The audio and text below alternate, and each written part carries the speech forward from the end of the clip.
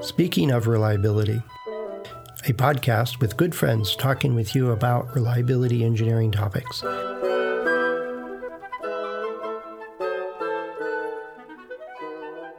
Welcome to Speaking of Reliability. This is Fred Schenkelberg. And this is Chris Jackson. And Fred, I think we're trying to talk about how it's really useful to be helpful to people in more than just, I suppose, the altruistic, charitable sense. Well, helping one of your neighbors cross the road or get their groceries home or something like that's being helpful, being respectful and all those other kinds of things. You and I and a handful of others were in a discussion the other day, and it was part of the discussion was, well, how do you influence people?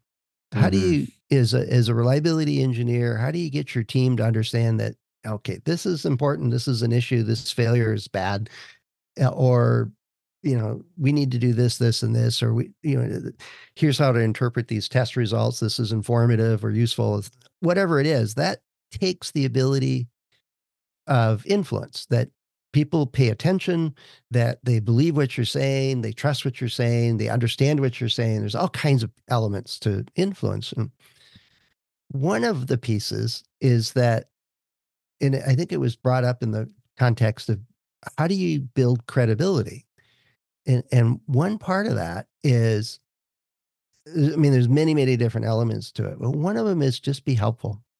And I learned that in the reliability sense, when I was at Hewlett Packard, Dick Moss had a email list. And I think there were maybe, 1,000 people across the corporation that were a part of that list. And it was mostly engineers and a few managers. And it was a place that you could ask a question. It was called the DFR list. You could ask a question and you were very, very likely to get more than one answer from other people across the company. And what ended up being my role at one point was to make sure they got an answer. So if I didn't know the answer, I'd call you, Chris, and say, hey, could you answer this? And then follow up, make sure they got an answer. And the list would get maybe 10 questions a week, sometimes more, sometimes less, but it wasn't overwhelming. It just took a few minutes a day to manage that and to respond to people and follow up with them and so on. What it turned out to be, though, is it was a trusted resource to get a second opinion or to find a resource or to get a lead or to check your work or do whatever. It was all kinds of interesting things that came up. And at one point, my boss said, why are you doing this? You're spending, an hour a week, just answering questions. Why don't you? And I don't, and so I had to sit back and talk to Dick Moss again. So why are we doing this? I intuitively had an idea why I'm doing it. I enjoyed doing it. He said, if you're helpful, people will come back, right? And it builds credibility. It's part of that. And it also allows you to let other people know how you solve problems, how you think through issues, and they feel comfortable coming to you because you actually try to help them. And one of the things he said was that, for every 100 questions you answer, 10 will come back with more serious questions, and that will make a difference in the design of their product or in the operation of their company, of their division. And then one of them will come back and have a major one, and it'll be a really valuable exchange and make a big difference. Oh, I never thought of that. And he was right. We kept track of, how important or how much impact the different types of things we dealt with were. In that conversation you're referencing for our listeners' benefit was conversation we're having about culture. How do we change culture, or how do we change organizations or influence organizations in a positive way? And I think what a lot of people forget, we talk about change management. Then there are university courses which teach people the theory of change management. And there's different checklists of what makes a good leader and everything else. But the reality is every organization from the start of time was full of people. They're going to do things which benefits them in a very selfish way, which sounds very, primitive and evolutionary, but it's the truth.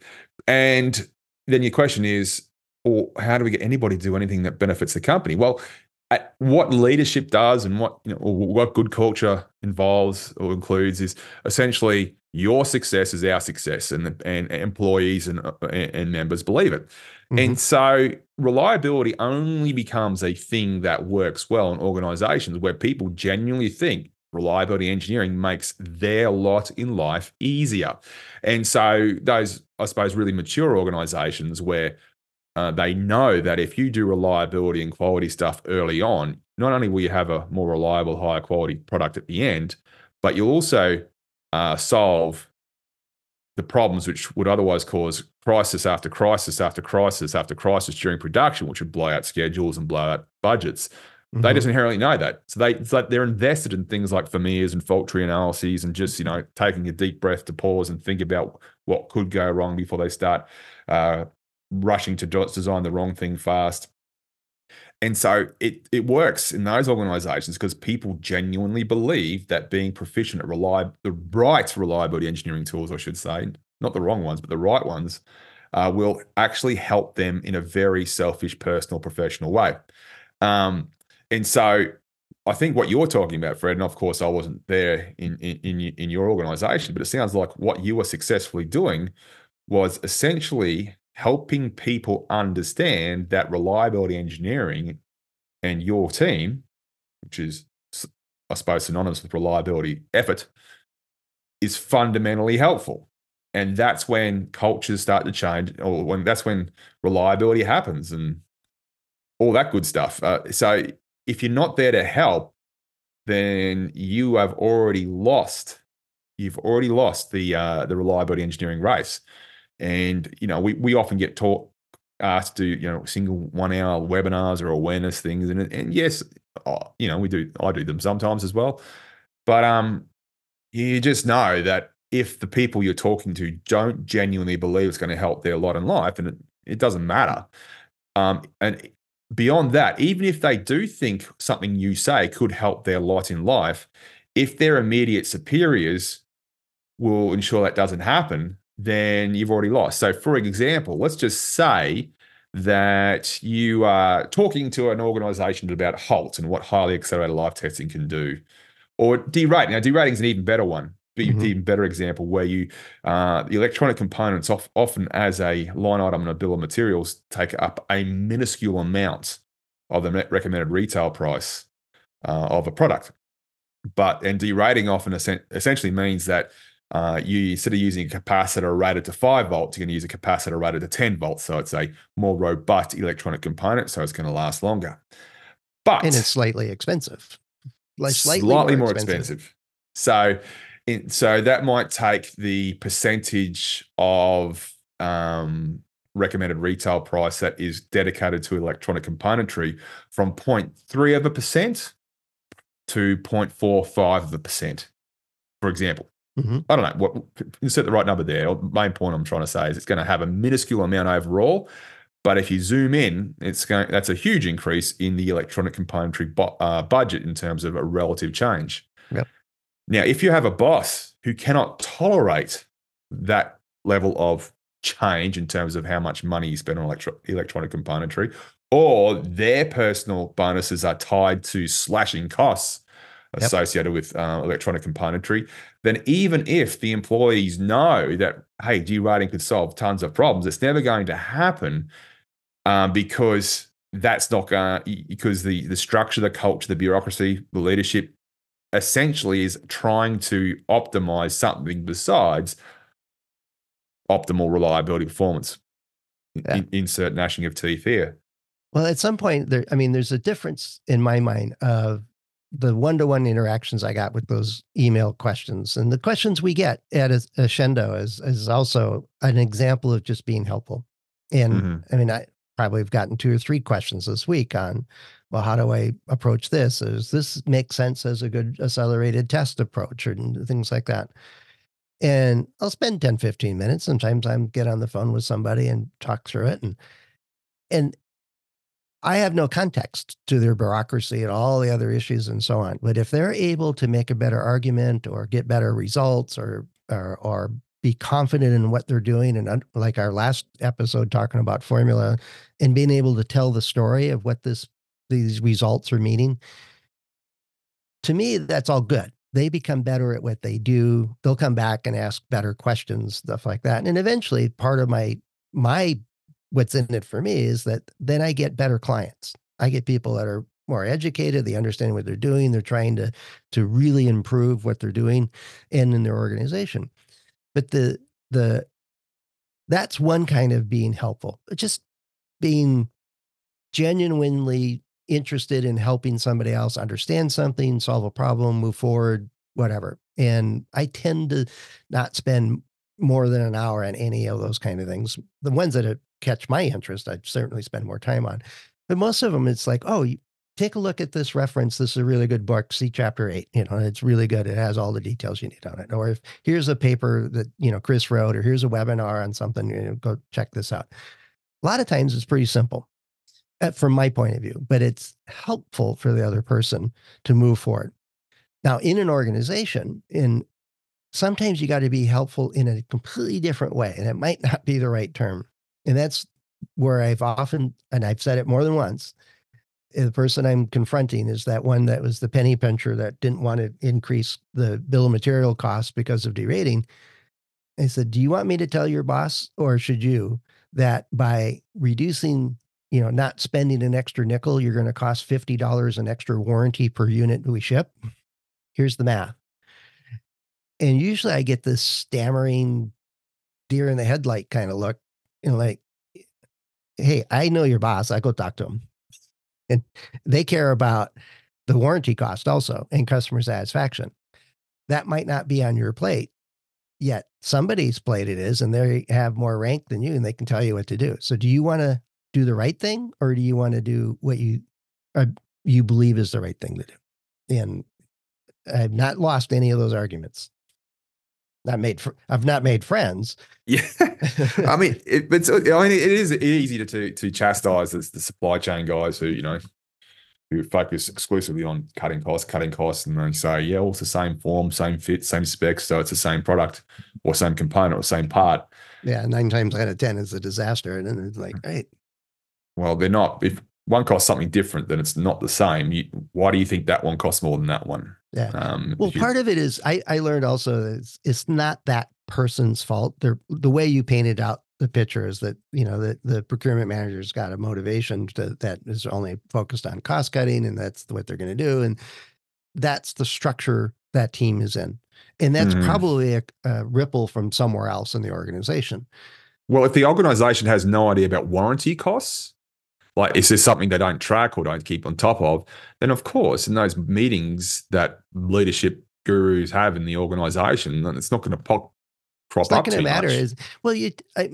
I talk to design engineers in some companies, in the engineering directors, and they go, well, warranty is not on my budget. The operations folks pay for that. The manufacturing teams pay for that.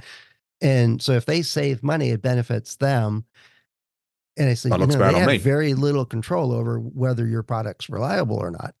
And you're spending all this time with your engineers fixing designs, and over hundreds of interviews, I've run into that it's about 25% of engineering teams' time is spent dealing with previously released products. Yeah, they're fixing things they should have got right at the start. And so the motivation for that engineering director was not warranty. It wasn't his budget. He got no benefit from it. It didn't matter to him one way or the other. It was off the radar. So, but that could be the organization's fault, though. It's the organizational fault. I had to go talk to somebody else, change at a different level, but I still was sitting in front of him and says, well, how much time does your team spend fixing problems?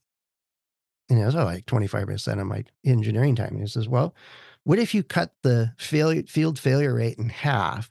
You would get, as a rough estimate, 12.5% of your team back. And that's like 4 hires for you. What could you do with that? And he's like, oh, I get it. Okay. So then he was on board. Sometimes being helpful is helping them see the connections. And sometimes being That's helpful is true. just That's true. answering the question. But I've also come across people who say, hey, look, I see what you're saying. And I'm thinking militaries here, big one. So I see what you're saying. I can see that, if we spend an extra 5 cents now, we'll save $10 later on, or insert the right, numbers for said business case. Yeah. They say, but we don't have that money, nor can we. We can't spend that money. We can't spend that money in the future even. Yeah, and I would get personally crucified on my performance appraisal if I had an increase in electronic component costs or whatever the equivalent issue is. Like they're smart enough to buy into what you're saying. They say, well, the organization penalizes me, or my leadership cadre penalizes me for doing the right thing, which I'm on board with. And so if I want to personally get a good appraisal or get that bonus or get promoted to whatever job I'm aspiring to, I have to cut costs now, even though I know someone's going to pay for it later on. And to an extent, you go, all right, fair play. Yeah, I'm a little more stubborn than that. It's like, and I go back to the phrase be helpful. It might not be helpful for that person. It might be helpful for that warfighter that's actually got to use this device and needs it to actually work. I'm with you on that one. Right. And so I tend to, and that's a big part of why I started focusing on warranty early on. It was a surrogate for customer satisfaction, and it was real numbers. It was on, the expense sheet. If we spent $200 million, that was money spent. It was gone. And so sometimes being helpful is helping the organization connect the dots and see where the forces are creating behaviors that are inconsistent with satisfying the customer and in delighting the customers, I think was the phrase we used. As a complete aside, yesterday I called a support line. I got a new cheese making thingy, mold, and I had a question about it. And so I wrote an email to the support line and I got an answer in 5 minutes. And I wrote back, thanks, that was very, very helpful. And they wrote back, I'm glad to help if you have any other questions. And it was like, they were sitting on the keyboard waiting for my question to show up. Now, I don't know if I just happened to catch them when they were at their computer or if it was a slow day or what, but what a remarkable customer service. As contrary, my wife is on the phone for an hour and a half waiting on hold, hearing the phrase every 30 seconds, your call is important to us. Please, it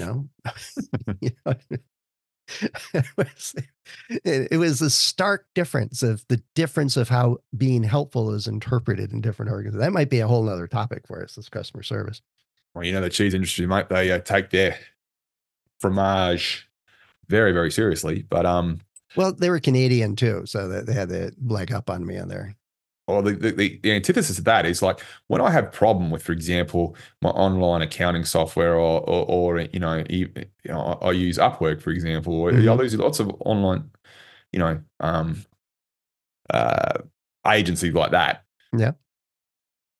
If I want to actually ask a question, I have to navigate 16 pages, type keywords for your problem. Do these articles help? Yes, no, they don't.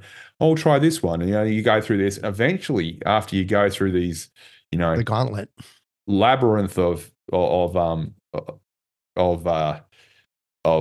less than helpful help, but automated solutions, then you might get to the link where you're able to raise a ticket or ask a question.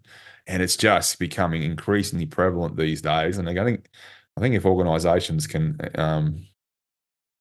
realize that perhaps they've gone too far, those dudes will almost certainly start becoming, or dudes or dudettes will start sort of reclaiming market share that's been lost because people are fed up with the antithesis of your cheese making experience. Well, it was, and I've run into it on occasion over time, and there's been examples of that. And I really do think that would be a whole nother topic, is customer service stuff. And yet probably another level of being helpful. It's a level of it. But the part of this idea is that, at least in my mind, there's two levels of it. One is, actively listen to what the question is or the trouble somebody else is having and make a connection, actually listen well enough that you understand what they're asking and ask some clarifying questions if you need to, and then either answer the question or help them find somebody that can answer that question or the resource that can help them find it. It doesn't take a lot of time, and it makes a connection that builds your network. If nothing else, it builds connections for you. It builds your bankroll of favors given to other people. All of that should be done without, tit for tat and saying, hey, Bill, I just answered that question for you yesterday. Can you go, run to the store and get me my groceries this week? No, it doesn't work that way. And I find that benefits come back in all kinds of different ways, but mostly it's that I genuinely enjoy helping somebody move forward in their career, move forward in understanding something, helping their analysis or whatever. That's fun to me. And it's a big part of why we ask for questions every time on the podcast. The other level is that sometimes the organization needs that wet mackerel slap across the face to say, hey, you look at it this way. Here's the connections. Let's understand what you're doing and why it's could be done differently. And I usually use the phrase, do you want me to tell your boss or do you want to? Kind of thing. And there's other ways to do it, but all of it goes to that, I believe, genuinely being helpful builds your credibility. It builds your value of what you offer other people. People will seek you out, which is a hallmark in my mind anyway of being successful at what you do. And all of those kinds of things, I think it's a day-to-day habit. If you're not adding value, if you're not being helpful, if you're not contributing to the outcome of the goals, you're pretty much just in the way. So, so anyway, that's my thought on it anyway. Sounds like, it doesn't sound like my domestic life, right? I think I'm very helpful my family members because as far as they're concerned, I am the internet, the electricity supply. I am the mover. I am the person who has to instantly know about bus outages or anything. So I believe I'm incredibly helpful, but I don't know. The level of respect it engenders, I don't think it applies to the same level as it did at Hewlett Packard back in the day. Maybe that's the yin to your yang. Well, it's reliability engineers are not like family members. They actually have problems they got to go solve, and they do appreciate it when somebody saves them 2 hours. True. It's that kind of stuff, that kind of good stuff. So, but anyway, if you've got a question, hopefully we can be helpful if you ask questions. I think that's part of the deal here. So if you've got questions about this, that, or the other thing about building credibility or interpreting an arrival plot, let us know. And we're at accendoreliability.com/go/SOR. And Chris and I and the other hosts are available through LinkedIn and through our About pages. There's plenty of ways for you to get in touch with us. And we thoroughly enjoy, at least I do, I'm speaking for myself. And I know, Chris, I've sent you plenty of questions and you give great answers and help people out. And so it's especially ones I have no idea what I'm talking about. So I hand it off to somebody like you that does. And, I don't know. Yeah, I think you got a pretty good handle on most things, man. I think it's just maybe it's just capacity issues. But it's but anyway, we look forward to your questions and comments and stuff. And Chris, I look forward to our next chat. Maybe we'll get a handful of questions that we could deal with as we get deeper into the year. Absolutely. I think the final plug for me is that, at Accendo, I think everyone's involved is genuinely trying to help people. And I think if there's any benefits that's down to karma. Karma's a real thing, at least in this industry. But I think we genuinely try to help people, and it does feel good, and also improves our understanding of problems when we keep being challenged in this useful way. Yeah. Well said. All right. Well, thanks, Chris. We'll talk to you again soon. Always a pleasure, Fred. All right. Cheers. Thanks for listening to Speaking of Reliability. We invite you to join the conversation. If you have a question or a topic that you think we should discuss in a future show, please let us know. You can find a comment box below the episode show notes, or just leave a note as part of a review on iTunes.